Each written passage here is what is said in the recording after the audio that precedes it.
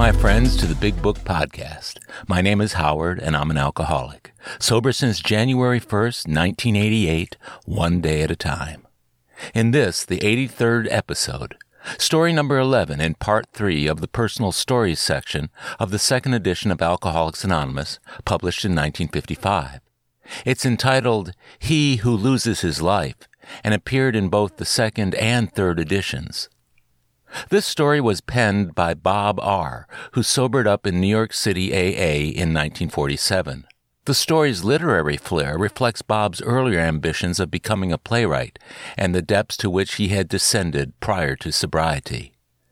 Though not much is known about Bob, he did write a follow-up to his story in the Big Book for a 1967 issue of The Grapevine entitled, Come On, Be Happy Too. The article provided an updated perspective of a sober member of AA some 12 years after the original Big Book story. Bob wrote, I hope I am no less human for being dry, 20 years plus dry, in AA. The bad old years, the years of suffocating in the deep morass of alcoholism, are years I could have used to good advantage had I not been trapped by this hideous disease. There were 7 or 8 years before I found AA. Oh, how I could have used those years. But they were not wasted. They stripped me of everything, including self-respect, but they made me ready for the happiness of the last 20 years in AA. And now, Part 3, Story 11, He Who Loses His Life. An ambitious playwright, his brains got so far ahead of his emotions that he collapsed into suicidal drinking. To learn to live, he nearly died. I remember the day when I decided to drink myself to death quietly, without bothering anyone, because I was tired of having been a dependable, trustworthy person for about 39 years, without having received what I thought was a proper reward for my virtue. That was the day. That was the decision, I know now, when I crossed over the line and became an active alcoholic. Perhaps a better way of saying it is that, on that day, with that decision, I no longer fought drinking as an escape. Rather, I embraced it, I must in honesty admit it, with a great sense of relief. I no longer had to pretend. I was giving up the struggle. Things weren't going as I thought they should, for my greater enjoyment, comfort, and fame. Therefore, if the universe wouldn't play my way, I wouldn't play at all. I, a man of steel with very high ideals, well brought up, an honor student and the recipient of scholarships and prizes, a boy wonder in business, I, Bob, the author of this essay, looked and saw that the universe was beneath my contempt, and that to remove myself from it was the only thing of dignity a man could do. Since perhaps suicide was a bit too drastic, actually, I was afraid. Dry martinis were chosen as the slow, pleasant, private, gradual instrument of self-destruction. And it was nobody's business, nobody's but mine. So I thought. Within a month, the police, the hospital authorities, several kind strangers, most of my friends, all of my close relatives, and a few adepts at rolling a drunk and removing his wristwatch and wallet had been involved. There was a time, for about 3 months, when I bought a $10 wristwatch every payday, that is, every 2 weeks. Since it was wartime, I explained to the somewhat startled shopkeeper that I had many friends in the service whom I was remembering with a watch. Perhaps without realizing it, I was. On that day of decision, I didn't acknowledge that I was an alcoholic. My proud Southern blood would have boiled if anyone had named me such a despicable thing. No, it can best be explained in a little phrase I coined and sang to myself. What happened to Bob? Bob found alcohol. And having sung that phrase, I'd chuckle with amusement, turning into irony, turning into self-contempt, turning into self-pity, at the sad fate of Bob, that wonderful, poor little motherless boy who was so smart in school, and who grew up to accept responsibility so early and so fast, and who staggered under his burdens without a whimper until the time came when he thought he was too good for this world, and so he ought to be out of it. Poor Bob. That was one aspect of it, and a true one. There were several others. There was loneliness. There was the necessity for sticking to a job I hated, a dull, repetitive job performed in association with other men I had nothing in common with, performed for years on end because the money was needed at home. There was the physical aspect, to be the youngest and the runt of the brood of children, to have to wear glasses very early, and so to be teased, to be bookish and bored in school because the captain of the football team could not translate Virgil, and yet was the school god, while you little shrimp, were the school egghead, junior size, and an early model. There was the father one lost respect for at the age of 11, because the father broke his solemn word in a circumstance where you, 11 years old, had assumed guilt when you were innocent. But the father would not believe you, no matter what. And to ease his suffering, you confessed and were forgiven only months later to have your guilt brought up. Only he and you knew what he was talking about, brought up in front of the stern grandmother. The sacred word was broken, and you never trusted your father again and avoided him. And when he died, you were unmoved. You were 35 before you understood your father's horrible anguish and forgave him and loved him again. For you learned that he had been guilty of the thing he had accused you of, and his guilt had brought suffering to his entire family, and he thought he saw his young son beginning his own tragic pattern. These things were all pressures. For by 35 I had been drinking for a few years. The pressures had started long ago. Sometimes we are told in AA not to try and learn the reasons for our drinking. But such is my nature that I must know the reason for things, and I didn't stop until I had satisfied myself about the reasons for my drinking. Only, having found them, I threw them away and ordered another extra dry martini. For to have accepted the reasons and to have acted on them would have been too great a blow to my ego, which was as great in reverse as my body was small. In my 20s, I found Edna St. Vincent Millay's verse, "Pity me the heart that is slow to learn what the quick mind sees at every turn." That couplet contains most of my reasons for drinking. There was the love affair, which was ridiculous. Imagine that midget being able to fall in love. And my head knew it while my heart pumped real, genuine anguish, for it hurt like hell. And since it was first love, things have never been quite the same. There was the overweening ambition to be the world's greatest author when, at 39, I had nothing of importance to say to the world. There was the economic fear which made me too timid to take any action which might improve my circumstances.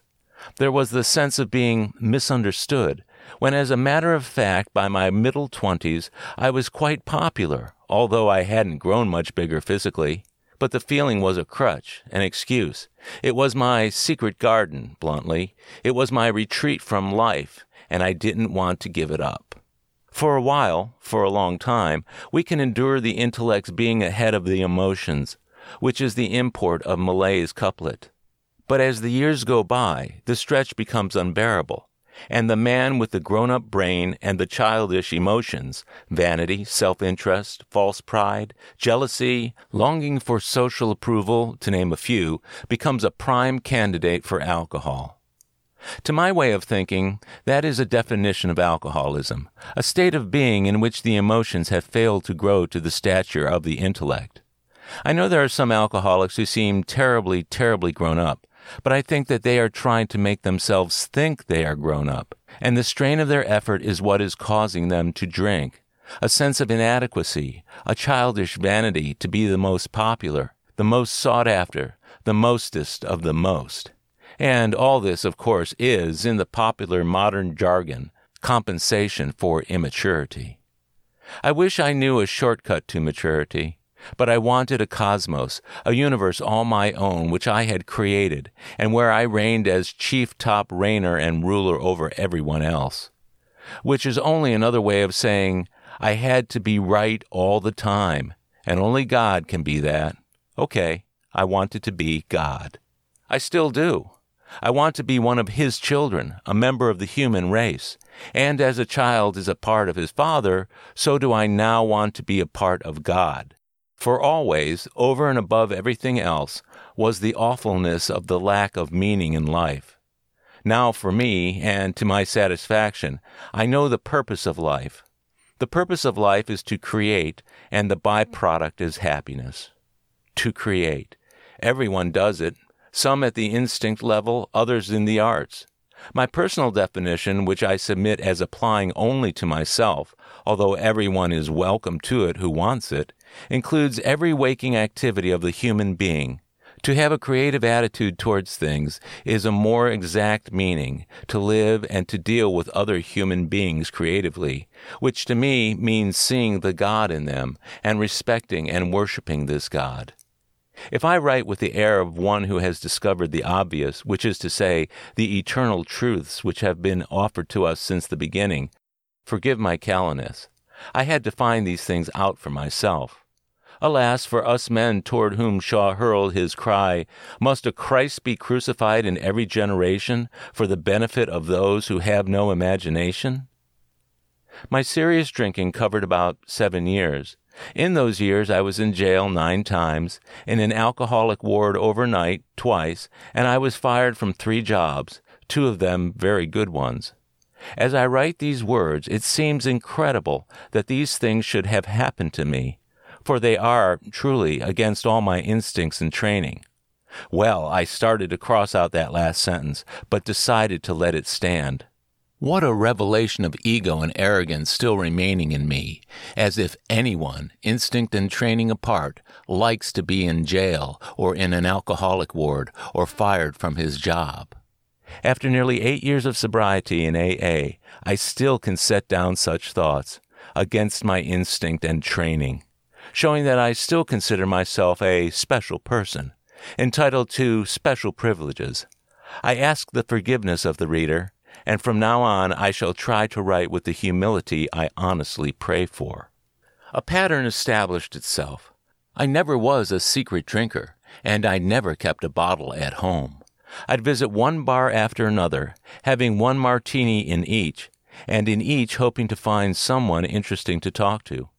Actually, of course, I wanted someone to listen to me, because when I had a few martinis inside, I became the great author I longed to be, and the right listener was in for some pretty high-flown theories of literature and of genius.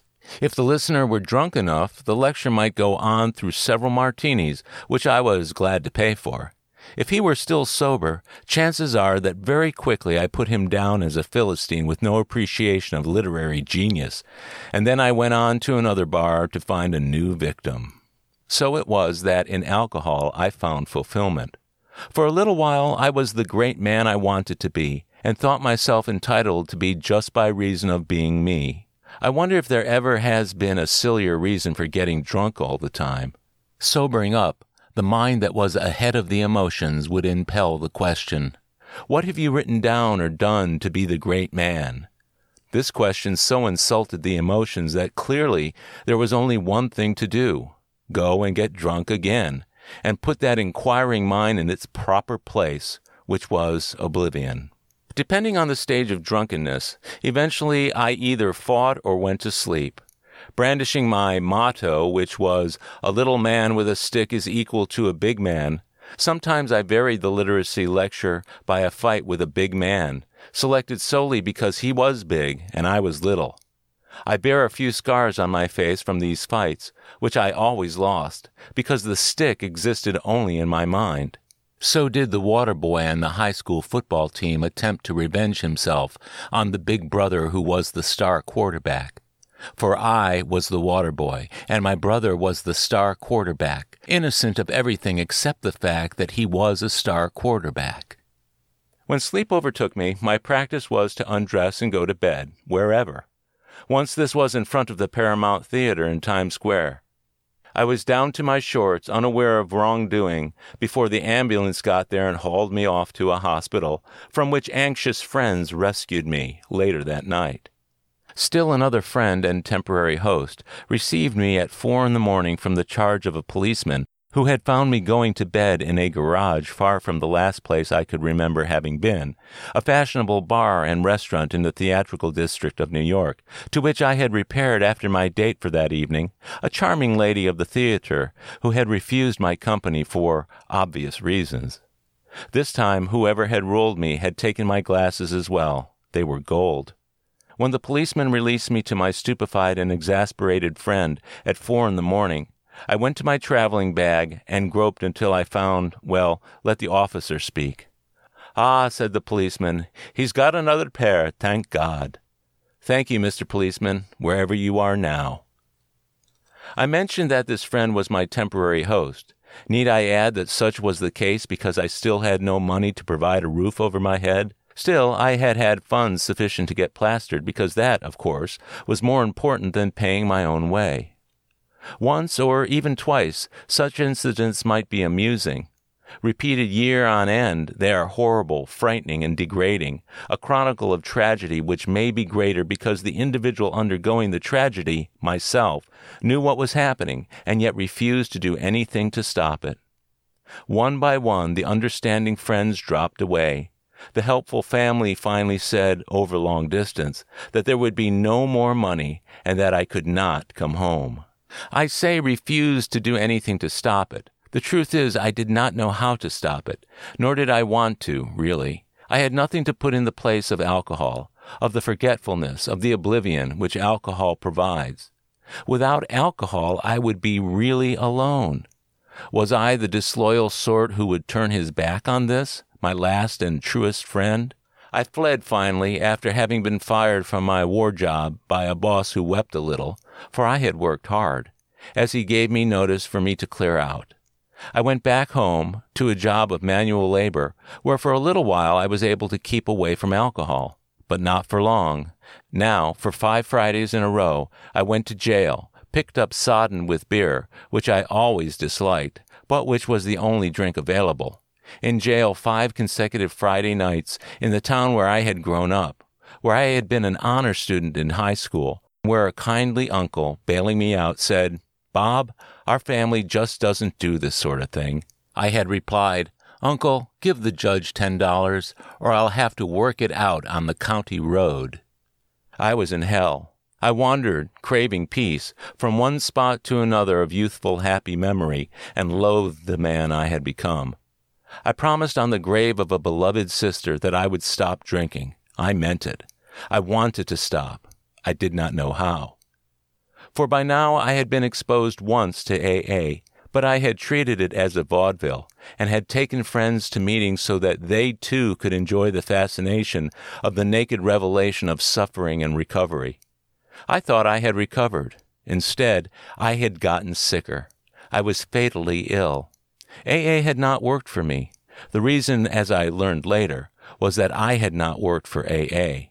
I left this hometown then, after I had made a public spectacle of myself in the presence of a revered teacher whose favorite pupil I had been. I could not face the boy and the youth I was in the reality of the contemptible man I had become. Back to the big city for another year of precarious living, paid largely by 1 or 2 friends I still had not milked dry or worn to exhaustion with demands on their bounty. I worked when I could, piddling jobs I thought them. I was not capable of anything better. I stumbled agonizingly past the theater where in years gone by a great star had played my play. I had even borrowed money from her, over her protest. "Bob, please don't ask me to lend you money. You're the only one who hasn't." I took her money, though. I had to have it. It paid for a 10-day binge, which was the end of my drinking days. Thank God that those days are gone. On another small borrowed sum, I went up into the country to the home of a doctor I had known since boyhood. We worked in 5 below zero weather, fixing on an elm tree a wrought iron device, which modestly proclaimed that he was indeed a country doctor. I had no money, well, maybe a dime, and only the clothes I stood in. "Bob," he asked quietly, "do you want to live or die?" He meant it. I knew he did. I did not remember much of the 10-day binge, but I remembered the years of agony preceding the binge. I remembered the years I had thrown away. I had just turned 46. Maybe it was time to die. Hope had died, or so I thought. But I said humbly, "I suppose I want to live." I meant it. From that instant to this, nearly 8 years later, I have not had the slightest urge to drink. I choose to believe that the power greater than ourselves we ask for help wrapped my shivering body in loving warmth and strength, which has never left me. The doc and I went back into the house. He had a shot of brandy against the cold and passed me the bottle. I set it down and made myself a cup of coffee. I have not had a drink of anything alcoholic since January 12, 1947. Please do not think it ended so simply and so easily.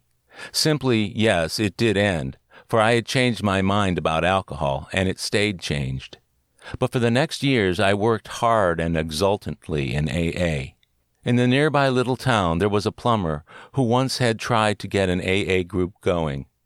I went over and met him, and we two started the group up again.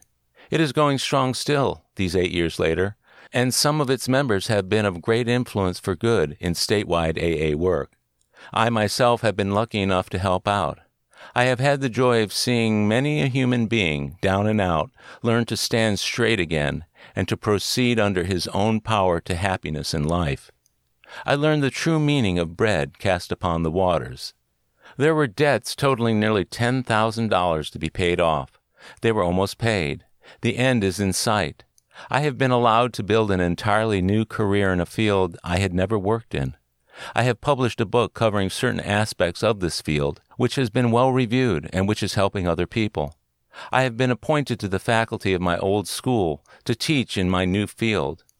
All of my family and loved ones, all of my friends are nearer and dearer to me than ever before, and I have literally dozens of new friends who say they cannot believe that a short 8 years ago I was ready for the scrap heap. When I remark that I have been in jail 9 times and in an alcoholic ward twice, they think I'm kidding, or possibly dramatizing for the sake of a good yarn. But I know I'm not. I remember how horrible jails are, how dreadful a thing it is to be behind steel bars. I wish we did not have to have jails. I wish everyone could be in AA. And if everyone were, there would be no need for jails, in my opinion. For I am happy. I thought I could never be happy. A happy man is not likely to do harm to another human being. Harm is done by sick people, as I was sick, and doing dreadful harm to myself and to my loved ones. For me, AA is a synthesis of all the philosophy I've ever read, all of the positive good philosophy, all of it based on love. I've seen that there is only one law, the law of love, and there are only 2 sins. The first is to interfere with the growth of another human being, and the second is to interfere with one's own growth. I still want to write a fine play and to get it on. I'd gladly do it anonymously, as I have done this brief account of my struggle with alcohol, merely to present certain ideas for the consideration of the reader. I don't care too much about personal fame or glory, and I want only enough money to enable me to do the work I feel I can perhaps do best. I stood off and took a long look at life and the values I found in it. I saw a paradox, that he who loses his life does indeed find it. The more you give, the more you get. The less you think of yourself, the more of a person you become. In AA, we can begin again no matter how late it may be.